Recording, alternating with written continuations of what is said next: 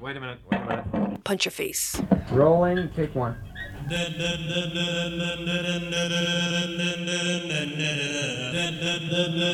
it going to be all right?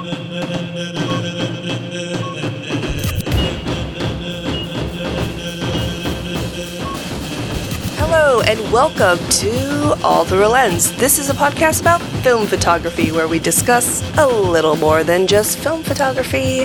I'm Vanya. And I'm Eric. And on this episode, the Big 8-0, we are talking to Kristie Cornell and Marla Kristicevich about a photography and sculpture project around Louisiana's Bayou Teche. We'll also tell you about Esther Bubley, one of Roy Stryker's photographers who became much more than just one of Roy Stryker's photographers. There's also the answering machine and the witty banter you've come to expect. So welcome back to another episode of All Through a Lens.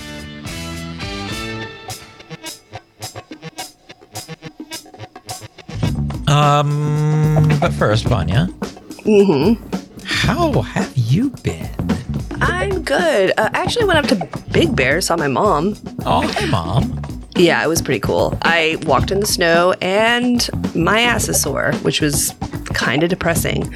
I also got to shoot a little bit of the new color, 400. The Orwo stuff? Yeah. Oh, cool. I didn't finish the roll yet, Okay. but I did start it. So that's exciting. 35 millimeter. Will you do that for Dev Party? I'm thinking that could be a possibility. Okay. More importantly, did your mom mention me? Of course she did. Oh, She's always like, how's Eric? I know. She likes you more than me. It's true. I don't blame her. Anyways, how have you been? That's really all you have to say? Just quick visit to your mom and... Yeah, I mean, I've been looking for a place to live. I'm homeless. That's not really exciting. No one wants to hear about that. Okay. But you're not exactly homeless. You do have a No, I place have to- my van. I sleep in my van. It's amazing. I mean, if I could just sleep in my van, I would, but I have a child I need to take care of. So I am looking for places. It's been very difficult. It's expensive to live in Los Angeles. Also, not exactly sure what people do for a living because I keep on not getting stuff because I don't make 3 times the amount of what rent is. yeah. And I'm like, well, maybe I should lower the rent then because who makes this money? Everybody must sell drugs or something. I don't know. That must be it. Certainly no other jobs pay that well. No, definitely not. Is that good enough? Yeah. Would you like some more? All right, enough of that. I think you got a little sore yourself. I did. I went on my first hike of the season, and I was all this winter thinking that I was going to, exercise and get into shape, and I did not. So I came back and I felt very sore. I don't feel sore now. I'm fine now. Thank you for being so worried. It touches my heart. So my first hike was to, you've probably seen my pictures of the basalt columns. It was to that big formation, but I came at it in a different direction through ground I'd never been on before. Oh, cool. And it was neat. I don't hike around here so much around Seattle so much because it's very crowded. Sometimes you have to walk a mile from like where you parked your car to the trailhead because I don't even know how you would find your Subaru in the sea of Subarus. Oh, it's an absolute sea of Subarus. You literally have to like start clicking your key so that it'll honk, and you just follow. Yeah. You try to ignore everybody else who's doing the same thing to get their car. It's a mess. It sounds like a nightmare. It's a nightmare. It's a Subaru nightmare. So I went there, and there was just like 2 cars in the trailhead parking lot where I went, Oh, and it was great. And bonus! yeah, so I did a little hike with the Mamiya RB67. I thought about taking the Chamonix 4x5, and I thought, this is my first hike. Let's go a little lightweight here. So the RB was that.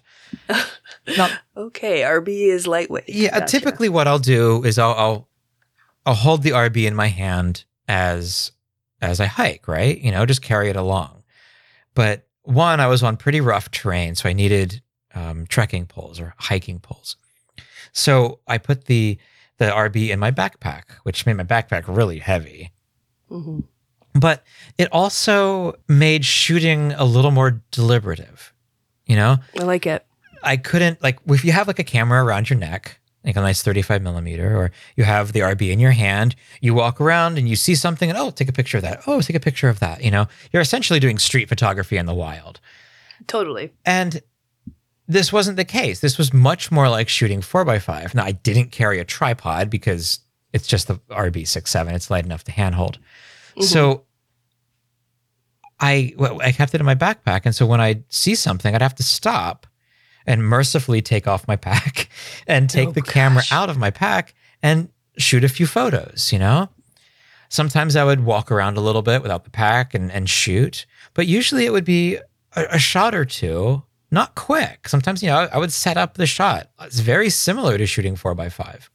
Mm-hmm. And then I'd, you know, maybe take a snack or just sit there and enjoy nature for a little bit and then pack it all up and continue on. I definitely see that being kind of a perfect way to differentiate, like, is this scene worth me getting my backpack around and taking all this stuff out? Yeah, I mean, it really is. And that's how I determine shots for 4x5 too, is like, if I'm in the car, is it worth stopping, you know? Of course. And then if it's in their backpack, is it worth stopping walking, you know? You get a pace when you're hiking and stopping can really throw you off. Do you listen to music or are you just listening to nature? As much as possible. It was March, so there wasn't a ton of nature.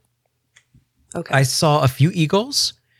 Okay. And I saw what I think is the most geese I've ever seen in one, like, flock, I guess. And it was about a dozen huge V's in the air. Oh, cool. It was more than I'd ever seen.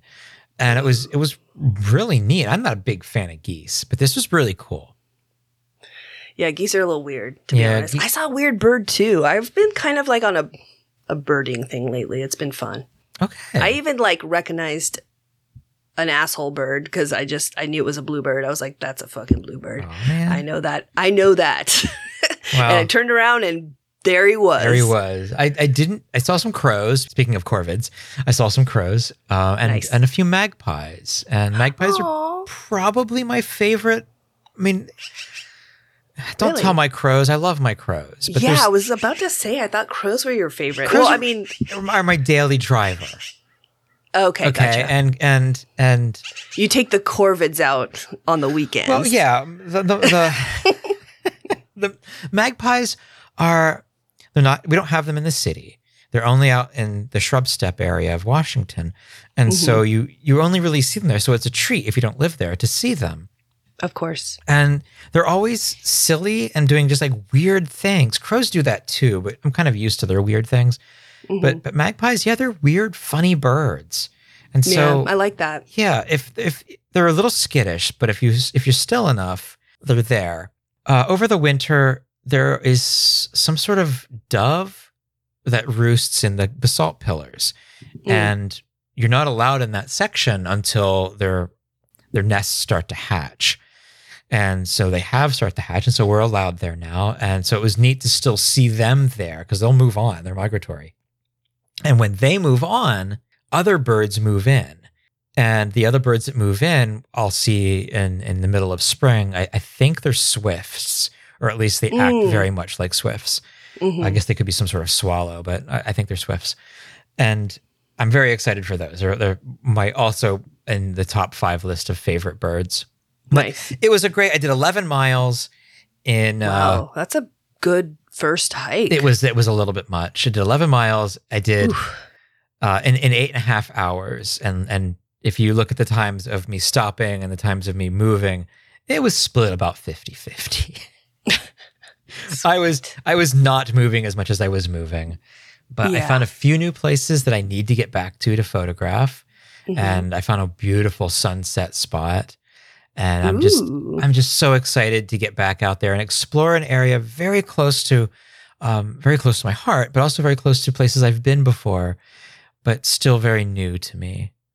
Yes. And I think that's important. So I'm very excited for that. But you know what? let's start the show.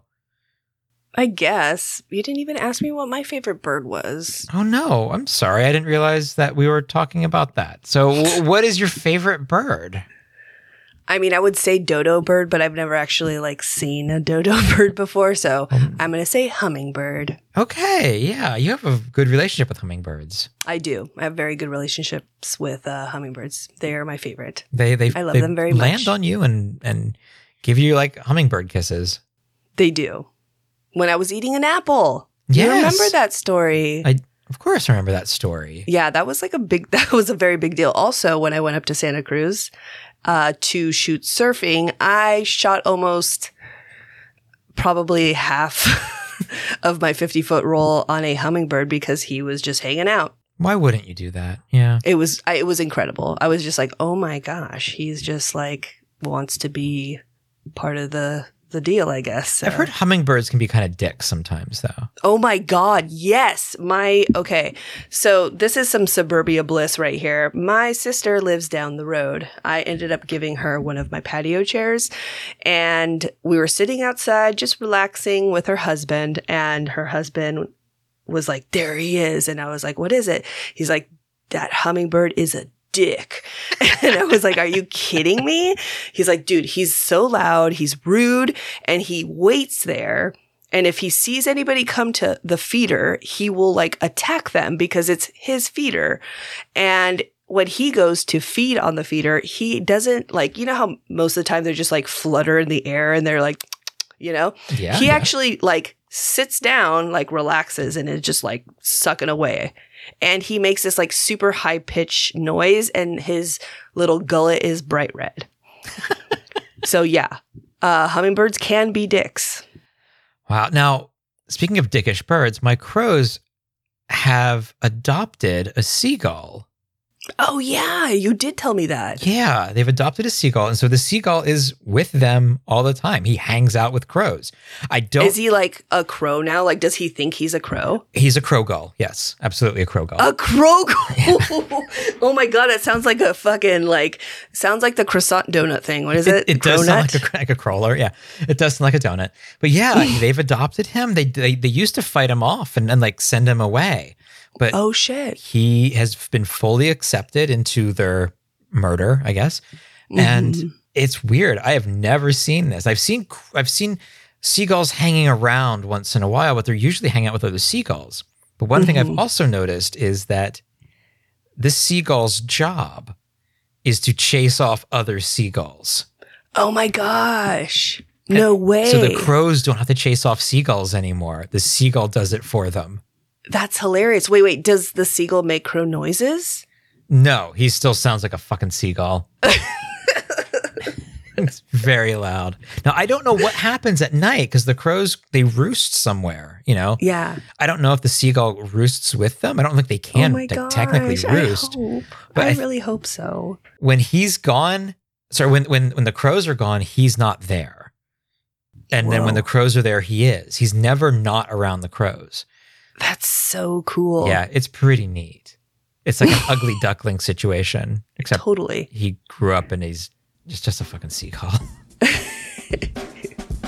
Okay, so let's start the show. Sure.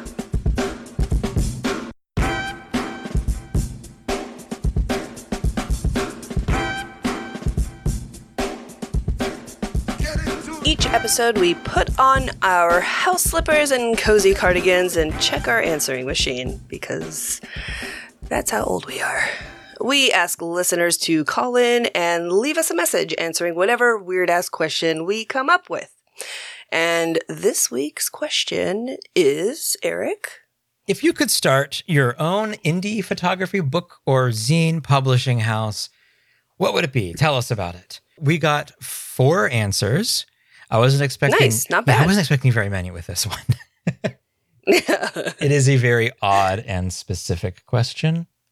So... That's what happens when we ask questions on odds. That is true. So, push the button. Hello, this is Alice calling from the underwriting department regarding your Discover credit card account. Based on your recent payment activity and balance, you are eligible for an interest rate reduction to as low as 1.9%. Hi guys, Michael here. So at first I thought of skipping this one because I've fallen down with the sickness, but today I realized that my answer to the question might be even sicker. I like to start locally, meaning a small photo zine shop comprising of work from local photographers that ideally I know, at least from Instagram. Then, after initial and definite success, I'll focus on reaching out to inspiring photographers throughout the entire country. And the last phase, and the end goal, will be to basically take over the world, meaning having at least one shop per continent to basically make buying zines from around the world more accessible to everyone. Cheers, guys. I mean, Jeff Bezos did it. I think he has a good chance of doing this. I don't think he's talking about that kind of world domination.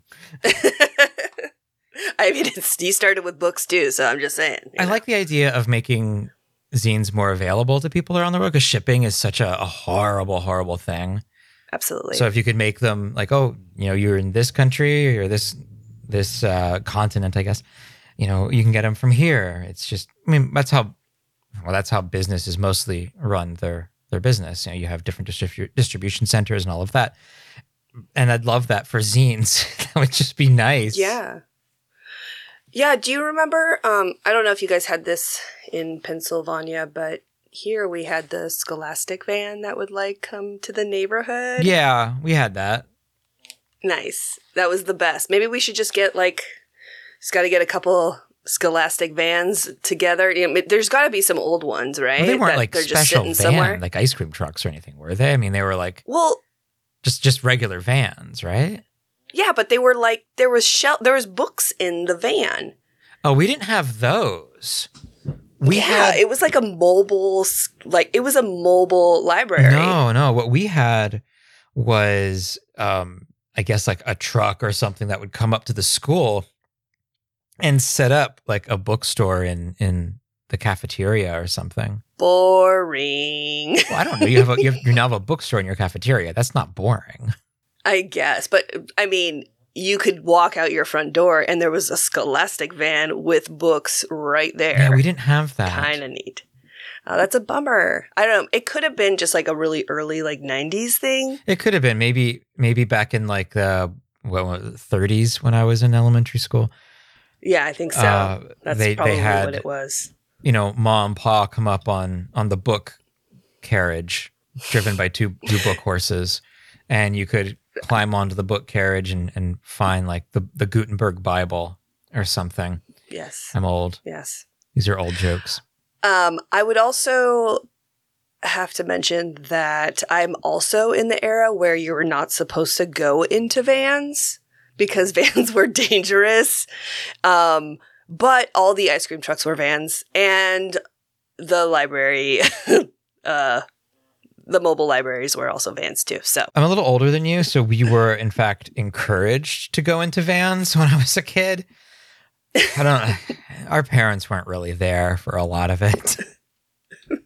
We weren't parented. That's why when they say millennials were raised by boomers, well, who the fuck raised us? Oh yeah, nobody raised us. We were just feral children. All right, so this week's question is actually something that I am actually already doing, basically, at least in the realm of zines. And I really don't have any drive or need to do it in an actual hardbound book format. But if I were to, my approach would be basically the same. Trying to work with both established artists and also newcomers to the game, and get the books out to as many people as possible, make it affordable and everything. So I guess that's my answer. And that was Travis from Travis Kennedy. We interviewed him several episodes ago. He does Better Off Zine. He just published one of yours. He did. I was number 10, and it was great. I think he's doing a great job. I really love how his format, the way he's doing it. So yeah, we need more of that. We do need more of that. He compensates his artists. Yes, he does. When I know that there's a couple that will remain nameless of zines that do not at all compensate their other artists. They don't even give them like complimentary copies of the zine, and that's shitty. You have to buy it, You do have right? to buy it. You may get a discount, but I'm sorry. I know a lot of people seem to enjoy that or at least be okay with it, but hey, that's not okay. These artists are submitting their work to you. Respect them enough to give them at least a copy of their own work back. Good morning, Eric and Vanya. This is Sean Bascom, BAAASCOM on Instagram.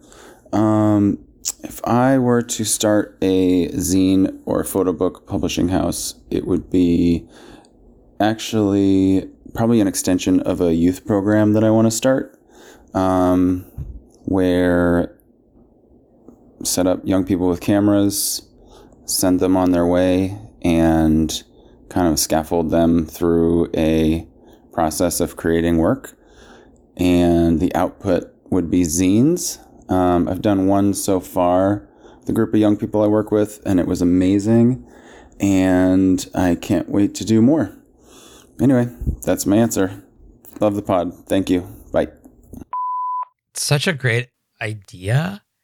Yeah, it really is. Like we interviewed Circane Darkroom a while ago, but it's neat that they're doing it, as for refugees and all of that. But it's a model that really could be replicated anywhere and probably much easier than they have at Circane. Yeah. It's there used to be a school actually down the street that was closed, and they used the baseball field, I think. It was just abandoned for 2-3 decades. And they finally tore it down and built condos that are way too expensive. But I had always said that if I had the money, I would buy it and just make it like a fun, like after school where it was like a bunch of art programs and things like that. Yeah. So I would totally hire Sean. It would be ready to go.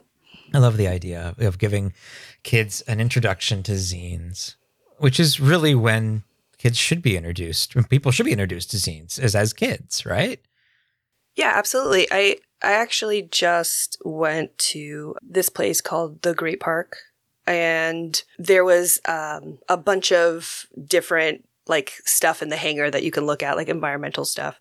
But one of them was an art project for kids, and it was making a zine, and it was like it was full. The kids were all there. I was like fighting kids for magazines and stuff. I'm like, give me this, because I was making one too, obviously.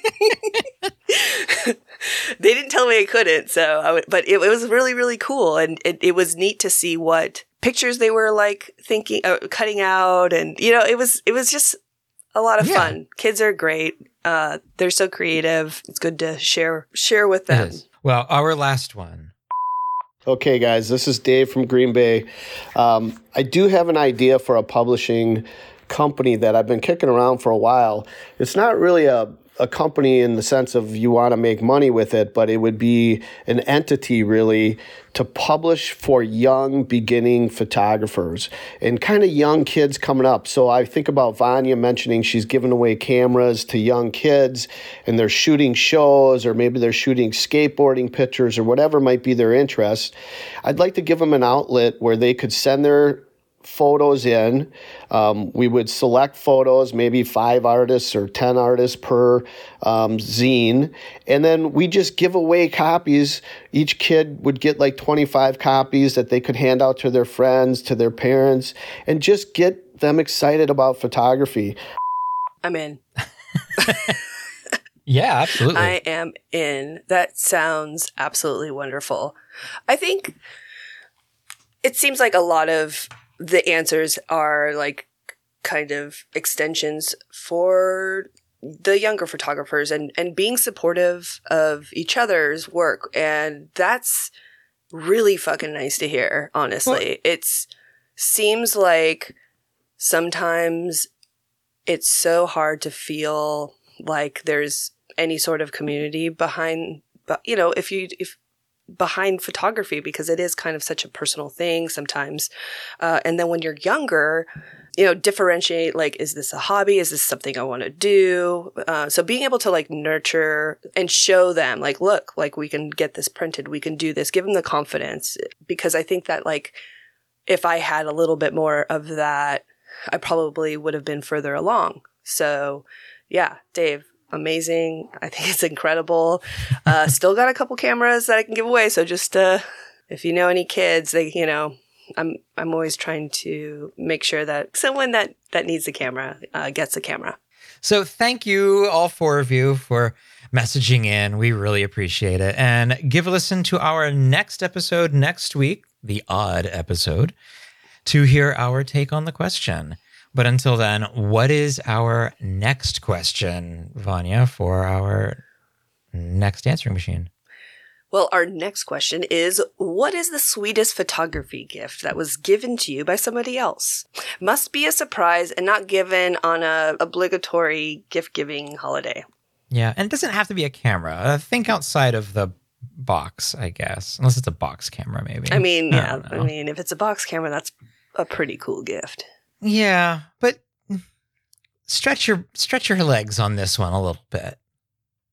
Come up with something that's going to razzle dazzle us. Ooh, we need dazzle and razzle for sure. Yeah, so call our answering machine, leave us a message, and of course, by call up, we mean go to Instagram and leave us a voice message. And if we like you, we will play it on the next episode. The deadline for the next episode, Tuesday, the 11th of April.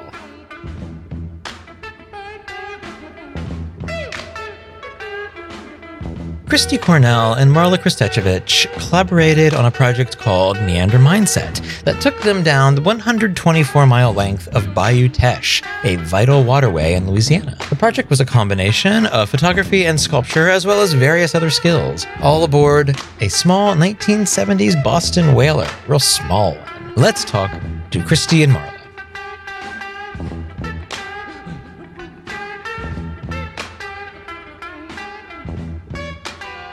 Okay, Kristie and Marla, thank you so much for coming on. Thank you for having us. Yeah, absolutely. How's it going today for you guys? Can't complain. The weather is warming up here, so yeah, we get daylight until 7 p.m. It's a nice 70 degrees, so it's pretty nice. Oh, all in nice. Well, so could you start off by telling us a little bit about yourselves? Kristie first, I guess. Yeah, I'm Kristie Cornell. From here in South Louisiana, and I am a instructor in the geology department at our local university, just as a side obsession, I guess, photographer. And how long have you been shooting? As long as I can remember. Since I was a kid, basically, yeah. Nice. And I'm Marla. I am not a photographer. As a matter of fact, I'm a terrible photographer, as it turns out. But I'm a sculptor and visual artist living here in Lafayette, Louisiana as well. And I teach in the public school systems. I teach for the Gifted and Talented program. I teach in a program called Talented Visual Art. And I'm itinerant, so I go around to several schools a day and a week. And I teach middle school and high school visual art, sculpture in particular. You're both teachers. Yeah. What a great collaboration, too. This is exciting. They made working during the summer easy. Right? That's true, yeah. So you both collaborated on a project called Meander Mindset, which is why you're here. So could you explain what the project is, or I guess was, and where the idea came from? Marla and I are longtime friends of 20 plus years, I guess now. And all of that time, we had helped each other with our own projects, but never worked together on anything. And so we kind of thought, well, it'd be fun to work on something together. And she got the boat, and we thought it'd be fun to go play on the water a little bit. We both love to get on the water. I'm a longtime paddler and like to do that sort of thing. So we came up with this idea of exploring a waterway and interpreting it, so to speak, through our different art forms. And so we chose to do the Bayou Teche, which runs 125-ish miles through southwest Louisiana. Marla grew up on the Bayou Teche. I've paddled on the Bayou Teche quite a bit, and so it kind of seemed to be the best choice for logistical reasons and because we both really love it. It's a beautiful waterway. We spent a bunch of time on the water photographing. Marla made sculptures, small-scale sculptures out of natural materials in place on the bayou. I photographed them in addition to just like the landscape, and that was sort of the premise behind the project. Yeah. So what were both of your roles in the project? Obviously photography and sculpture, but what were your goals with that? To really bring to light the artistic interpretation. So if you have two people going out on the water, it's the Bayou Teche. It runs through 4 parishes. It's the longest bayou in Louisiana. So it's a lot of people's backyard. It's their viewscape. And we were thinking, like, how can you take a body of water, which is this channel, this vessel, and use it as artistic inspiration? And how did two artists do that?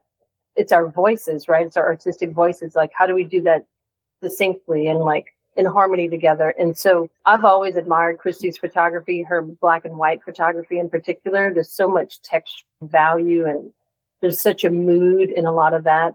And we were looking at Fonville Winans' photography of the Louisiana landscape of the 30s and how he came in a skiff with a couple of his little podnas, and they were just kind of meandering through the bayous and the swamp. And he was capturing these really beautiful scenes of just raw nature. And it's got so much personality and characteristic, and it's like almost romanticized in a way. And that was kind of like a little bit of an inspiration for this project when we wanted to recapture Louisiana's like waterway, but not just through photography, through the textural lens of Kristie's photography, but also through sculpture as well. Because my sculpture is so textural. I actually use the mud, the moss, the sticks, this in an environmental way, and I create the sculpture from that. So it's very heavily textural and very much about a sense of place. The purpose of the sculptures were to kind of like commune with nature and borrow from nature, have Kristie photograph it so there's like a lasting memory of it. But the idea of these sculptures were never meant to like last forever. It was almost like paying homage to the landscape for giving us this inspiration and like having this moment with it, leaving it in the landscape and allowing it to decompose and let nature take it back in a way. And Kristie would document, whatever she found interesting within that environment, but also document the sculptures within that environment. So what role did the photography play? Yeah, the photography, like Marla said, it served to document the work that she was doing, but it also served to document obviously the things that we were seeing along the way and how the forms that we were noticing along the landscape changed over time. The way that the bayou starts out is a very small waterway. It's very narrow. It's kind of overgrown with trees sort of arching over the width of the bayou. And by the time you get to the end of it, it is probably quadrupled in width, very wide, feels a little bit distant. You don't feel like you're quite in it quite so much because it's so broad. Through the length of the channel, you change from that sort of intimate feeling into seeing different types of features along the way. So the way that you'll see in the book is broken up is in these sections that are kind of influenced or divided by the different forms. So the first section is sort of archways representing the arching trees. Part of it was these towers. So a lot of the landscape along the Teche is known for sugarcane farming and has all of these sugar mills with these big smokestack towers. So we started seeing a bunch of those things. And those were the types of things that I was documenting. And then Marla took that from the landscape and from the photographs, and that sort of influenced the forms that her sculptures were taking. So it's all sort of intertwined with each other and the landscape. How was it shooting the Hasselblad in Lady Lucinda? That was tricky. The waist level finder standing on the moving boats, Marla's driving the boat, and I'm, a little bit closer, a little bit further away. No, go back, So that was fun. That was, we got better at that as we went along. I didn't fall in one single time or drop the camera. But there was a snake encounter that we didn't see until the last minute. And then Kristie got attacked by mayflies, like a swarm of mayflies, right? We saw the snake at the last minute as my hand was about to touch it because we were moving towards the pier, and I was like trying to brace the boat from hitting the pier, and then I realized there was a snake on it. And that was crazy, but it's maybe not quite so obvious in the photo, but there's a photo of the snake in the book. It's stunning. What film did you shoot? T-Max. T-Max. Yeah. And you just that was just your go-to. That's kind of my go-to. Yeah. I pretty much almost always shoot T-Max 400 push to 16. Why? I don't know. It's just sort of the way I've done it for a long time now. Now, Bayou Teche had been the path of the Mississippi at one point, right? Right. I think I'm going to get my numbers wrong, but it's something like 4,000 or 5,000 years ago-ish. It was the channel for the Mississippi River, yeah. And it was a very important waterway for a very long time for navigation, for transportation of goods and that sort of thing. So. There's also some Native American mounds along it too, aren't there? Saw at least one or two of them. Was that in Lauraville? There are some near Lauraville. There's some down close to Patterson. Yeah, it has a really interesting history. I dipped into it a little bit last night in some research, including a couple of Civil War naval battles. So there's some old steamships sunk in the bayou and lots of, Apparently there's a train. Oh, yeah, we just learned about that. Yeah, below the surface. So amazing. Because it had been, until recently, pretty junked up in parts, right? Yeah, there's an organization that we are very good friends with, the folks who run that organization, called the Teche Project. And they have done in the past probably 10-ish years, I think, that they've been around, just an incredible job of cleaning up the bayou, promoting recreation on the bayou. They've installed kayak launches in every small town along the waterway. Oh. They got a national waterway designation from the National Park Service. It's the only one in the state. So they've done a lot of really great stuff for the Bayou Teche. It must be nice to see all that progress too. Now, since you've lived there your whole life and you remember it in its worst moments, I'm sure. Oh, absolutely. Yeah. Were you, it's in a very urban setting in a lot of places, but a lot of places it's not. So were you often very isolated? It felt that way sometimes. Mm-hmm. Yeah. When it passes through the towns that it runs through, you're kind of typically pretty close to downtown, and it's pretty, a lot of residential stuff. But it pretty quickly turns rural as you get out of those towns. So it's when you're out in those sections, yeah, you feel extremely isolated. We came across really very few people while we were on the water, which we were kind of surprised about. But we were out there like 6 months, and we might have crossed 4 boaters. Oh wow! 4 boaters, maybe. It was typically during the week, right? Which probably was less people, but yeah, that is true. Well, on that, you created the book for the gallery show that you did for it, and in the images in the book itself, they're laid out north to south, like the bayou is flowing. Is that how you approach the project as well, like starting in the north and then moving south, or how did you approach that? Yes. The short answer of that is yes. The idea, in an ideal world, we were going to start at Bayou Catawba, where the Bayou Teche starts and opens up. At that time, I was very environmentally had this environmentalist mindset. It's like, we're going to go just electric and row and just quietly. And it was a very beautiful approach because you could hear the bird, you could hear everything. There was no motor. And the current is very strong right when the Bayou Teche starts in the north. And it really pushed us around a lot. But at that same time, we were having to backtrack because there's only so many boat launches. So we'd go, we would take photographs, I'd make some sculptures, or just take in the scenery and get inspiration. But then you have to backtrack. So it was eating up a lot of our day going that slow. And the idea was to start in the north and end in the south. But there was a little hopping around just for time references until we got the motor. We kind of started out just trying to figure out how it was going to work exactly, right? How we were going to both operate and do what we needed to do while we were out there. So at the beginning, we would just sort of go out, pick a random boat launch, go out, kind of explore that little spot, and then come back. But then once we started, so we got a residency, which is where the gallery show was. So it was a 2-month residency where you got a gallery space. And once we got that, it was like, okay, well now we have a deadline. We need to get this done. And so at that point, we kind of started back at the beginning and redid the whole length in day trips. But same thing, we'd start at the very beginning and do the first 15, 20 miles that day.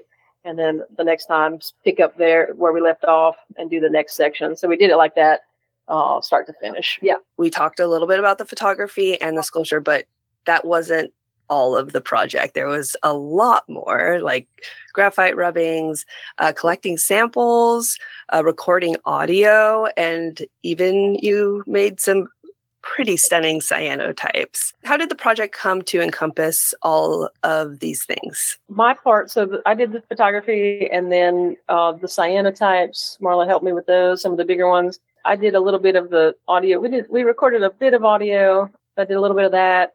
And I have done cyanotypes on and off, just kind of for fun every once in a while for a long time. Part of it was that we had been collecting materials, right? So we got some of those grasses that we made the cyanotypes from. We just kind of pull random things that we'd find, and we got some of that. And I thought, well, that might be kind of fun to make a big cyanotype of one of these things. What ended up happening was that we started to also collect objects that we found. So like beer cans and little treasures. Yeah, just little treasures that we find along the way. And at one point we found this, there's a picture of it in the book. It's this little blue, I don't even know, it's like a little vase thing, or it's not even a vase. I thought it was a Christmas ornament. Yeah, that's what I thought it was. Yeah, that was it. Right. Yeah. And so we picked that up. That just sort of floated by the boat, and we grabbed it. And then we found a piece of pulling things out of the water, literally. A piece of broken glass that maybe was from a vase or something that was blue. And it was kind of like, well, here are the colors we keep seeing, right? Are these browns that are in the sculpture and these couple of blue things that we found. And then I had just randomly made this cyanotype, and it was like, oh, well, that's kind of neat that it's like this very simple color pattern or color palette that kept just sort of showing up. And so yeah, we ended up like, okay, well, let's make some more of these cyanotypes, and that blue color emerged. Mm-hmm. The rubbings and the water samples and the soil samples and like the earthen samples, that's definitely part of like my process for other work. I like, it's a cataloging process, and I like to stare at them really. I like the way they look, but they do give me, I use it for feedback in my art, and like, okay, well, how can I use this? Or like, I like to catalog like where I've been, or it's just a cataloging process for me. And the rubbings ended up coming in really in an interesting way. I didn't know how we were going to incorporate them, but it ended up almost like telling the story of the journey of where we were when we made a sculpture. Mm-hmm. And so, and the water samples too kind of like started becoming like, okay, every time we would capture a photograph that we thought had gravity or make a sculpture, we would take a water sample, a soil sample, and a rubbing. And that started really putting things into context of like where things were getting pulled or created. Are there other, as the project went on, were there other roles that you each took on that maybe didn't have to do specifically with the art side of the project, but more with the mechanical side of it? Well, Marla was the boat captain. I turned into a boat captain, a trailer mechanic. Oh my God, trailer lights are the worst. They are, right? It should be so simple. I mean, they're supposed to be so simple. They are the worst. But yeah. Trailer captain, boat captain, that was learning about gas, ethanol-free gas, hustling with people over motors, like dealing with motor people. That was interesting. Definitely out of my comfort zone. Luckily, I was just along for the ride on that. I've got the sandwich stuff. Oh yeah, you did. You brought the sandwich stuff. Yeah. Very important. That's a very important task. Sandwich maker is up there. Yeah. How did the sounds change through various parts of the bayou? I love that question. Well, I guess with the changes from a more kind of small town, urban, more, I don't know, I hesitate to say urban because there's no really big towns along the bayou, but through those residential areas, lots of grass cutting.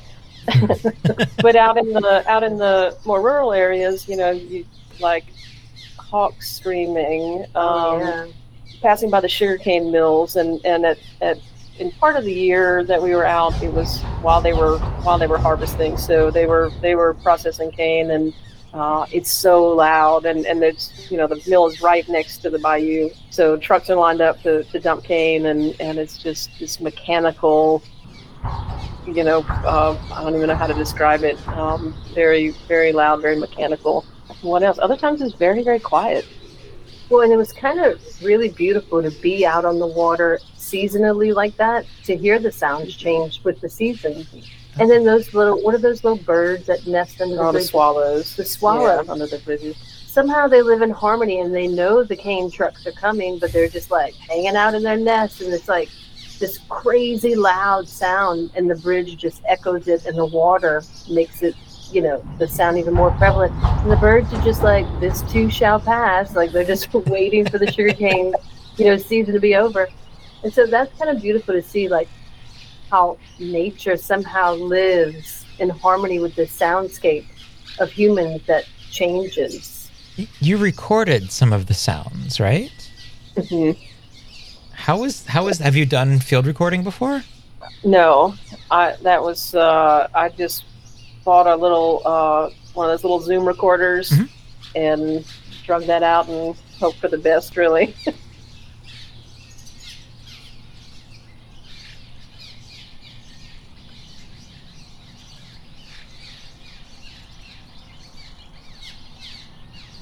Okay, so as the project went on, you lasted for almost a year. Almost 2 years, actually. Almost 2 years. After yeah. Oh, wow. Okay. So the collaboration, the project changed, obviously, as it goes on. All projects do.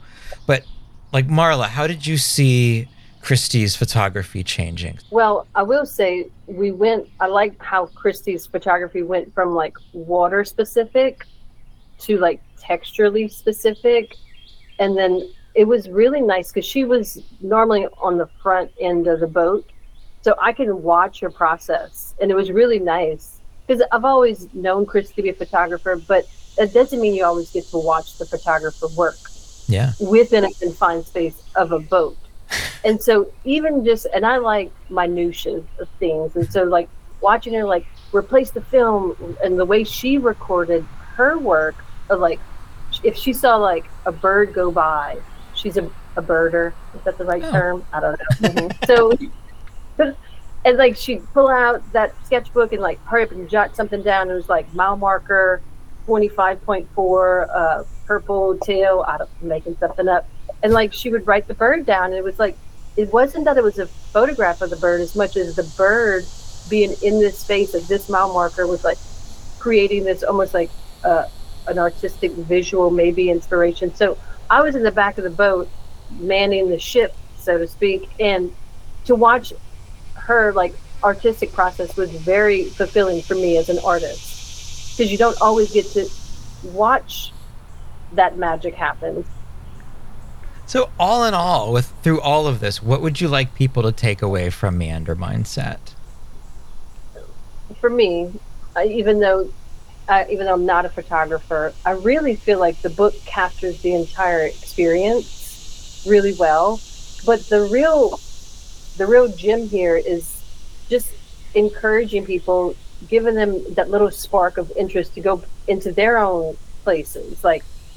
But that idea of just slowing down and just meandering slowly and like using your surroundings and your landscape as inspiration for that sound and photograph project or something, see what it says to you. How do you have a conversation? How do you commune with your natural environment in a way that will be artistic food for thought for a project later?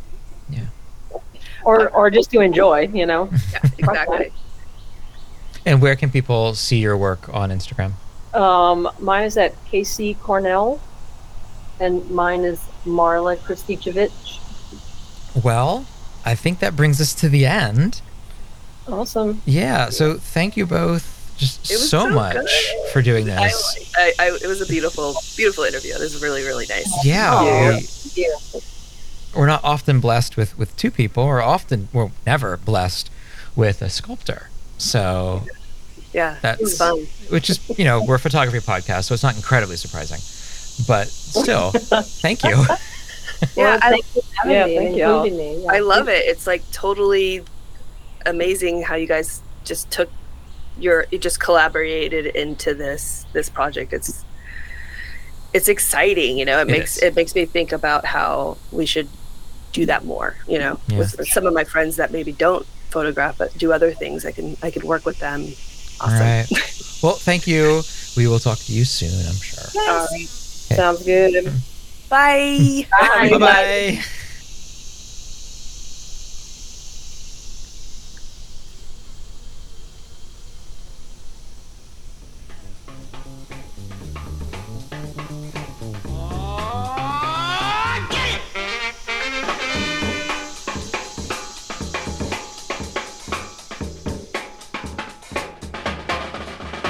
Lately, our stories have involved the various and alarming sexual escapades of any number of wriggling photographers.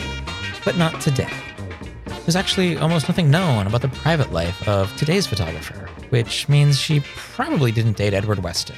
Today, we are talking about Esther Bubley, a Midwestern photographer who had the ability to essentially disappear into the background and capture people at their most normal and vulnerable, all while making them feel truly seen and understood. Esther Bubley was born to Russian and Lithuanian Jewish immigrants in Phillips, Wisconsin, 1921. She was the fourth of five. With the Depression in full swing, the family moved around from Minnesota to upstate New York and then finally Wisconsin, towing an ever-growing number of kids along the way. By 1931, they had settled in the town of Superior, Wisconsin. From an early age, Esther took to art, and by her 10th birthday, and upon their arrival in Superior, she had acquired a Kodak Brownie camera. Esther, along with her brother Stanley, would take portraits of their new friends in the schoolyard and then sold them the prints for some extra folding money. She excelled at school, skipping a couple of grades along the way. Though she was only 15, she was a senior in 1936, an editor of the school's yearbook. This was the same year that Time magazine bought Life magazine and changed it completely. Esther took notice and fell in love with the photos throughout its pages. The images in Life weren't stagnant portraits, but candid photos of everyday events. They were dynamic and vibrant, simply showing how people were living. Enticed by these photo essays, Esther edited the 1936 high school yearbook as if it were a youthful issue of Life magazine. The stuffy portraits and boring group shots were augmented by candid photos of student life, dances, football games, hanging out. This was where the real high school memories were made, and this, felt Esther, was what needed to be in the yearbook. She wasn't just editing, but was a photographer herself. Setting aside the Brownie, she bought a cheap 35mm camera and took first prize in a photography contest held by the Superior Evening Telegram. Photography was a fine hobby for a girl in the 1930s, but in the Midwest, it's not something that she could rely upon for income. For that, at the age of 16, she enrolled in the Superior State Teachers College, following in the path of her older sisters. After 2 years, she took a year off and worked at a photo finishing lab in Duluth, Minnesota.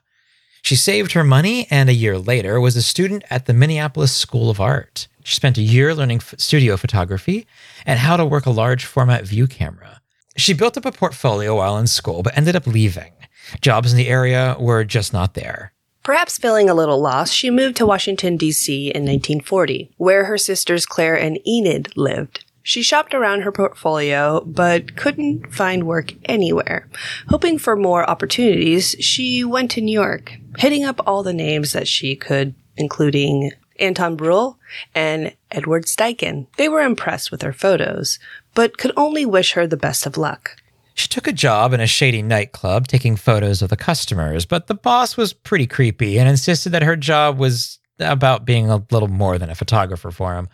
She quit. This isn't that kind of story. Not this time around. Esther nearly got a break from Vogue magazine in the autumn of 1940. She was hired to photograph Christmas presents for their holiday issue, but she placed the floodlights too close to the glass vase and it shattered. This was apparently her only job with the fashion magazine. Utterly frustrated, she moved back to D.C. and her sisters. Though it was only photography adjacent, she took a job at the National Archives Division of Photographic Reproduction and Research, where she reduced original documents to microfilm. She hated the job, but sometimes the future can change by a chance meeting. Her boss was Vernon Tate, the pioneer of the National Archives Microfilm Division. He was a boring-looking, balding man who saw that Esther was unhappy. He was also friends with someone we've met before, Roy Stryker. Starting in 1936, Roy Stryker headed up the Farm Settlement Administration's photography department. By 1942, when Vernon Tate introduced him to Esther Bubley, Stryker had dispatched photographers such as Dorothea Lange, Walker Evans, Marion Post Wolcott, Arthur Rothstein, and Jack Delano. There's no doubt at all that Esther knew of him, knew of his photographers, and loved their work. With the coming of World War II, Stryker's department with the FSA had been moved to the Office of War Information. His goal was, however, essentially the same: photograph Americans being Americans. Stryker probably saw her portfolio, but couldn't just give her an assignment. She was given a job in the darkroom. But this gave her a chance to study the photos coming in from the field. At this time, they were likely the photos by John Collier Jr., Marion Post Wolcott, and Gordon Parks, who had recently joined with Stryker. After the new year, and a year following her disaster at Vogue magazine, Esther turned her camera upon Disson's boarding house, a fading 21-room apartment building where her sister Enid was living. Probably shooting with an Icoflex twin-lens reflex and lighting rooms with floodlights, her square images show the everyday life in the boarding house. Here are the tenants, both men and women, all government clerks from across the country. They're talking on the phone, they're playing bridge, they're hanging laundry, they're reading, they're mingling. They're mingled in bedrooms, though the commingling of sexes was expressly forbidden. They were showering and shown waiting for the shower. These photos, taken in January 1943, captured life as it was lived. They were different from Lange's Migrant Mother and Evans' Many Signs. They weren't the blasted west of Arthur Rothstein or the exhausted workers of Jack Delano. These photos showed the vibrancy, excitement, and sheer boredom of youth. Esther showed Stryker the 30 or so photos, and he was impressed. Within days, she was out of the darkroom and had a position as one of his field photographers. The only catch was that Esther couldn't drive. Maybe you'll remember episode 38, where we talked about Marion Post Wolcott's adventures driving and getting stuck in the mud in Tennessee and where she had to dig herself out. There would be no such hijinks for Esther. For the time being, Stryker assigned her locally.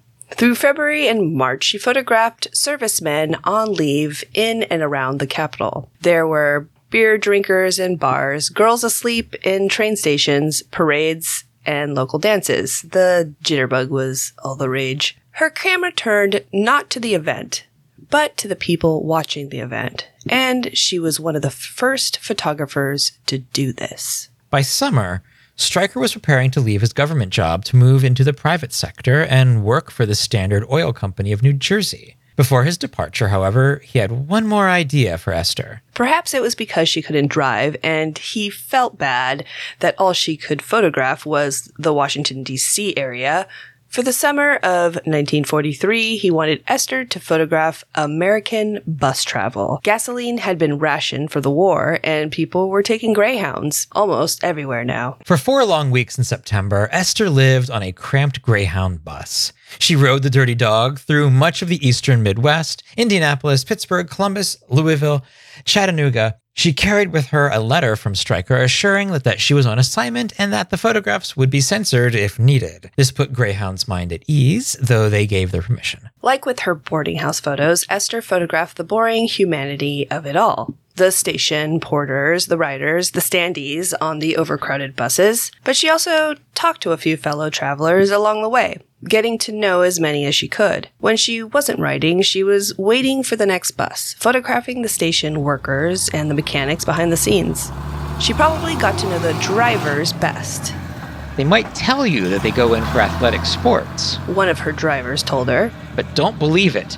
Wolfing around, that's what they do. Chasing women. Her subjects appear as exhausted as you might imagine. Buses were supposed to seat 37 passengers, but would often squeeze in over 60. There were servicemen sleeping at tables, young women sleeping at station benches, young men passed out in luggage compartments. She captured laughter and tears and the expressionless faces of middle America moving around the country as best they could. She was even able to photograph the small towns they passed through, giving those particular photos a very FSA feel. Curiously, they are her least interesting. Esther had a particular way with people, a specific aesthetic, and soon those around her would take notice. Through the fall of 1943, Esther was assigned a high school to photograph and began using a 4x3 field camera, getting used to it by photographing around D.C., focusing upon the new family of Hugh Massman, a student at the Naval Air Station. Though these photos are often ignored, falling between her bus series and the rest of her life, they show a photographer learning a new camera and successfully making it bend to her will. The following spring, Roy Stryker made sure that her bus story photos received the attention he believed they deserved. In May, the magazine, U.S. Camera, ran one of her photos on the cover. Following the next month with a feature, the magazine Minicam did the same. By this time, Stryker had left the government for Standard Oil and invited Esther to join him. She moved to New York and was now working with Gordon Parks, Saul Libson, Edwin and Louise Roscom, and Russell Lee, many of whom had followed Stryker to Standard. They were all paid equally, $150 a week plus expenses. The work was basically the same as it was with the government. Stryker gave his photographers assignments, and they went on their way. It's a reasonable question to ask why an oil company would hire Roy Stryker and his photographers to do basically the same thing they were doing for the government and the FSA.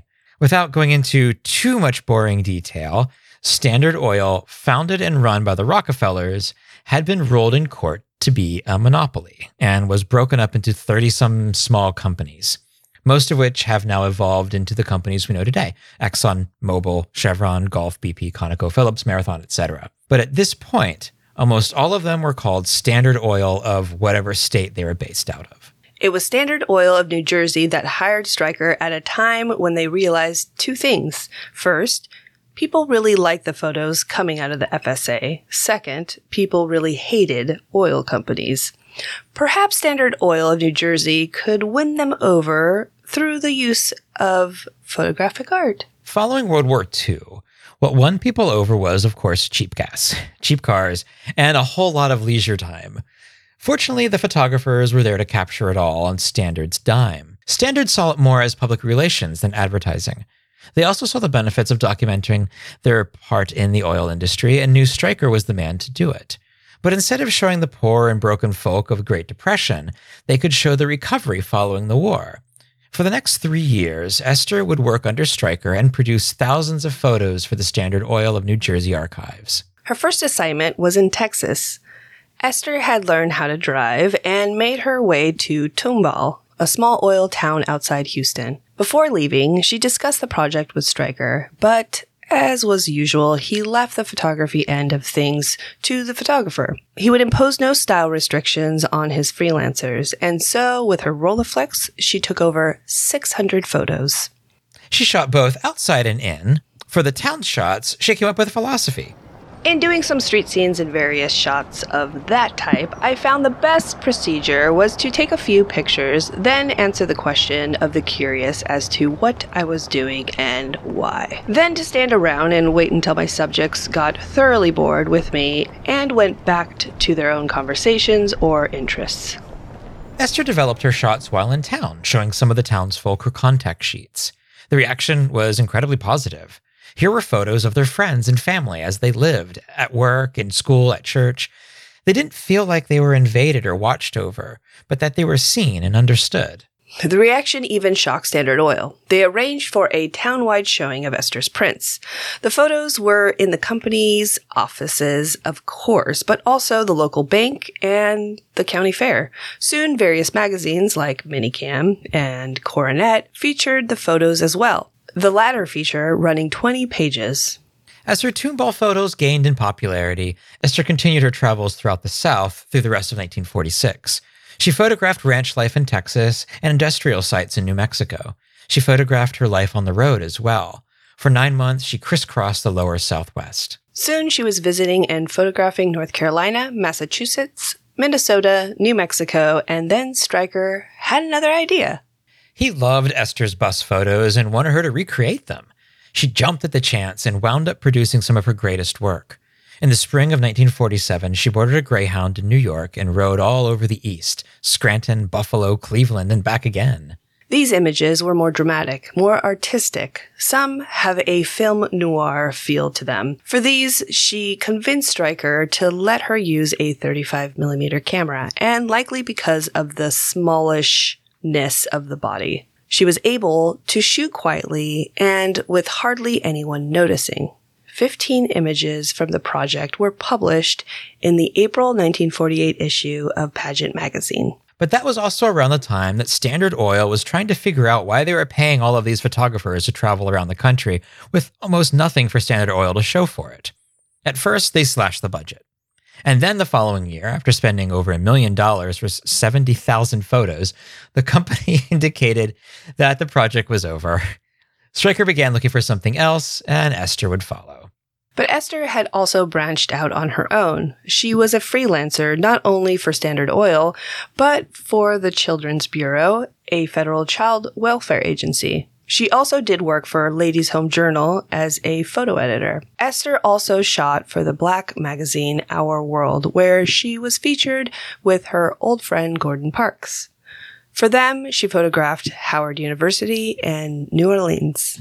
With this stepping out, she was remembered by Edward Steichen, whom she had met in New York in 1940. Steichen was now organizing photography exhibits for the Museum of Modern Art and selected Esther to appear in the 1946 exhibition called In and Out of Focus. She showed her work alongside photographers such as Ansel Adams, Edward Weston, and Lisette Modell, plus dozens of other photographers. The following year, Steichen would display more of her work at the MoMA in a 6-woman exhibition with Dorothea Lange and Margaret Bourke-White. For Esther, the late 1940s was a blur of work. She even got married for a bit, in or around 1948. She married Roy Stryker's administrative chief, Edwin Locke. She kept her private life very private, and almost nothing is known about this relationship, other than that it ended probably that same year. In 1949, she did a photo essay for Ladies' Home Journal called What is Mental Illness? She started by photographing 2 fairly standard mental hospitals in Pennsylvania and New Jersey. They were essentially prisons meant only to house the mentally ill. She then shot a new hospital in Minnesota based more around treatment than confinement. For 4 months, the magazine ran the continuing series. Esther found it to be the most interesting work she had done up to that point. Esther's work with Ladies' Home Journal was featured in their How America Lives and Profiles of Youth series. How America Lives was mostly concerned with the day-to-day life of your typical American family. She traveled to Nebraska in 1948 to photograph a farming family and then to Manhattan to photograph a housewife. Neither subjects immediately seemed interesting, but Esther was able to capture their simple humanity. Profiles of Youth captured the lives of teenagers.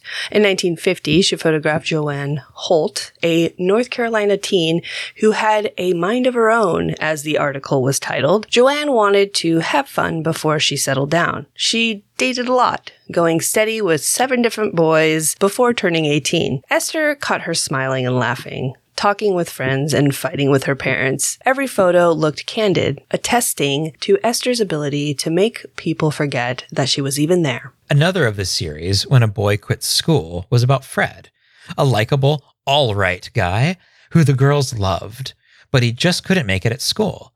His parents were low income, and his high school couldn't afford a remedial education program. He quit school and worked as an errand boy.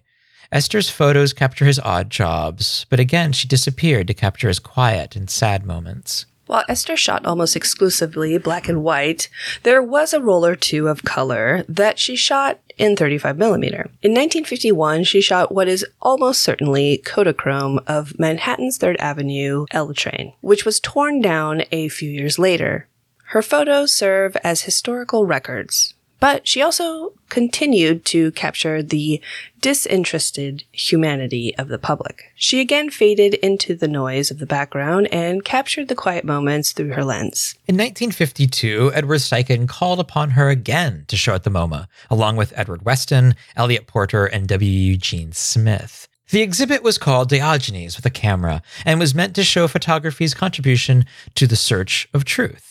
It was essentially 6 one-person shows. The outstanding quality of her reporting, read the press release, is the expression of her love and understanding of people. Steichen wasn't the only one to see this. This was around the time that Life magazine was taking notice. Life had been Esther's first inspiration, all the way back in high school, as the 1936 yearbook attests. Now, rather than fawning over the photo essays within its pages, she was creating them. Esther's first assignment made the cover. Choir of Cherubs captures a children's choir at Brooklyn's St. Mark's Methodist Church. The star of the show was little Jimmy Oliveira, who kept his toy 6-shooter hidden under his gown. She would continue her work with Life magazine through the 50s. She reported on a backyard movie set, kids in hospitals, altar boys, a ladies' college in England, Benny Goodman, and Albert Einstein's 74th birthday. She also took photos for Pepsi Cola, traveling to Ecuador, Guatemala, Peru, and Trinidad in the mid-1950s. Pepsi had opened a bunch of new bottling plants in Latin America and hired Esther to take publicity photos for their magazine Panorama, a magazine of places and people. She photographed an airport in Brazil, farmers in El Salvador, and an oil refinery in Aruba, all for Pepsi. It's a strange concept now, but this was the 50s, and advertising was pretty much whatever the fuck you wanted to do. As the 50s gave way to the 60s, Esther turned her freelance work away from magazines like Life and Ladies' Home Journal. The final photos of both were taken in 1959 and began photographing for Pan Am Airlines. This came about as she found new representation. In the mid-1950s, she began working with Sally Forbes, whom she had known from the Standard Oil days. By this time, Sally was a manager and almost exclusively Esther's manager. She focused on the gallery shows as well as additional commercial work. It was Sally who had set up the solo show at the Limelight in Greenwich Village Coffee House, run by Helen G., who we will absolutely be covering sometime in the near future, we promise. But in 1964, Sally secured Esther a job with Pan Am, who wanted a top-drawer photo library for the Pan Am Public Relations Department. It was to be modeled after the Standard Oil model set up by Roy Stryker. Her job with Pan Am was to travel the world photographing the airline, its workers, and various human interest stories for their in-flight magazine, Clipper. Ugh, sounds like an amazing job. And back then, the seats were like real seats. You know, they were like wide. You could smoke and stuff. Like, incredible. Incredible. So at this point, things are becoming a little repetitive. Esther's photography was evolving and changing like any photographer's would. But that's not really interesting to talk about. So what we want you to do is go to estherbubley.com and see them for yourselves. The website is run by her family, and though much of the work is copyrighted, they have tons of her photos organized and on display. In the story list section, you can view all of her magazine and corporate assignments from Standard Oil in 1948 to her later work in 1973, and we'll get to that in a moment. Of course, you can also see thousands of her early photos that she shot under Roy Stryker on the Library of Congress site. Go do that. We'll wait.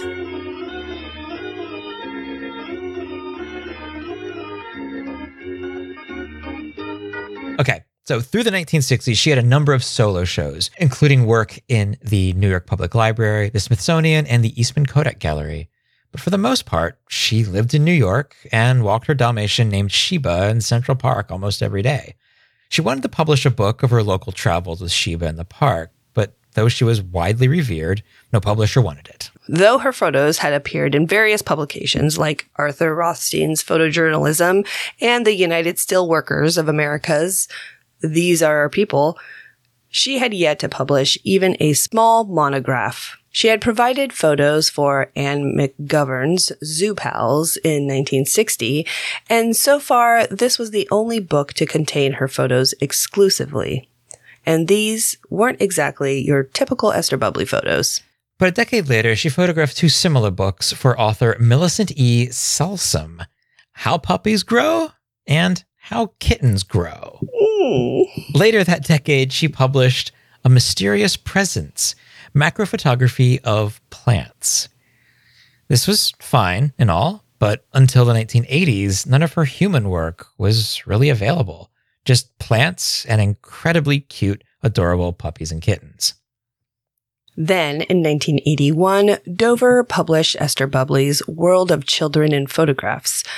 Long out of print, it features just that, her photos of children, mostly from the 60s and 70s. All 159 photos are utterly adorable, especially the ones of kids with their pets. Before her death in 1998, a few of her photos taken in 1952 of Charlie Parker appeared in a biography, and there was a tour book of New York that used her photos in the late 80s. But that's it.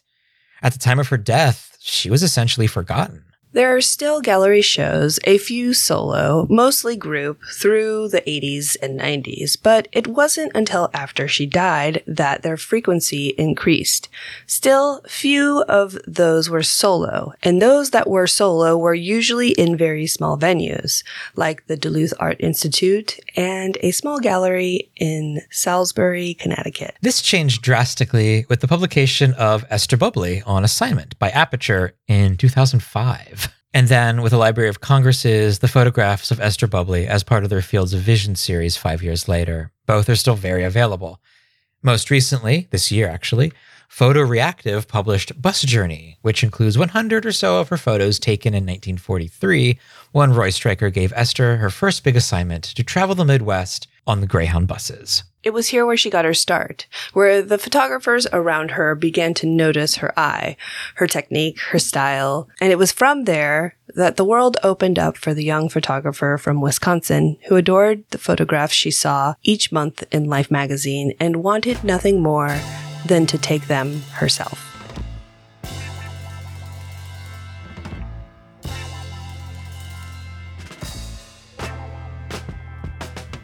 All Through a Lens is made possible by our generous and amazing Patreon subscribers. Through their small monthly donations, we're able to afford to keep the podcast running. Patreon helps us cover expenses for hosting, for audio equipment, it helps us buy our books for research, and the zines to review. To our Patreon subscribers, thank you. We couldn't make this podcast without you. And this time around, since the last main episode, we've got 3 new patrons, and they are Colin B. and Ben R. Big, huge welcome to all of you. Thank you so much. Go enjoy the extra silliness that we have for you. When you subscribe to us on Patreon, you get monthly bonus episodes, full-length interviews, including this episode's interview with Kristie and Marla, some random posts and photos, and much more extra nonsense, of course. We've got 3 different levels of support, with the cheapest being less than $1 an episode. So head over to patreon.com/allthroughalens for more information.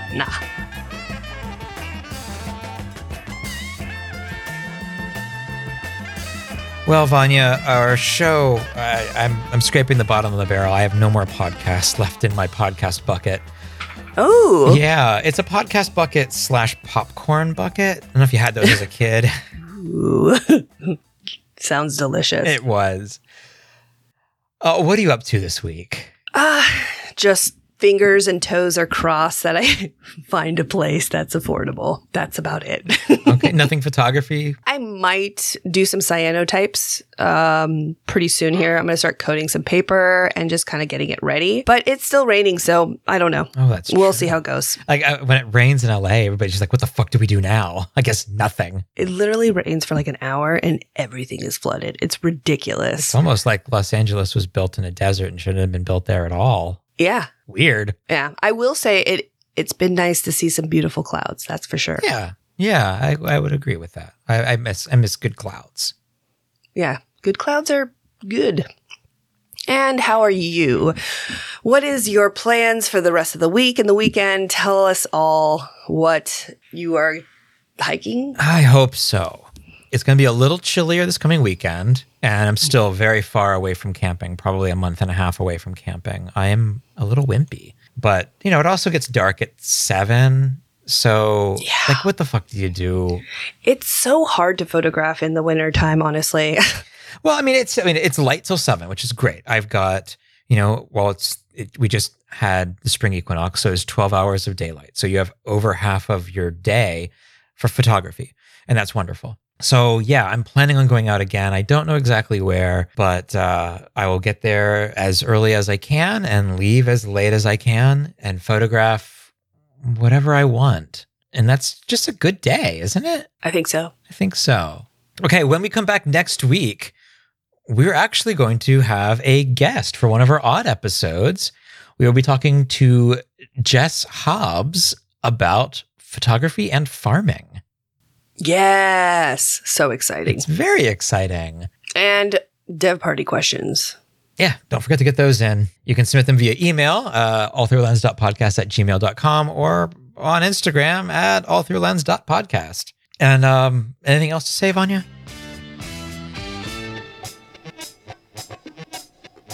And thank you for listening to All Through a Lens. A big thank you to Kristie and Marla for talking to us. Please follow them on Instagram. We're at allthroughlens.podcast on Instagram. By email, it's allthroughlens.podcast@gmail.com, and we're at allthroughlens on Twitter. You can also check out our show notes and photographs on allthroughlens.com. Vanya is at Surf Martian. And Eric is conspiracy.of.cartographers. Both of us on Instagram. And speaking of Instagram, make sure to hashtag your stuff, hashtag All Through a Lens Podcast to be featured. Find us on Spotify or any podcast app. Subscribe and leave us a review. And thank you all so very much for listening. We'll see you next week. We love you. Vanya? Yeah? You want to go out and shoot? Fuck yeah, I do. Let's go. I can't do it. I don't know how to say words.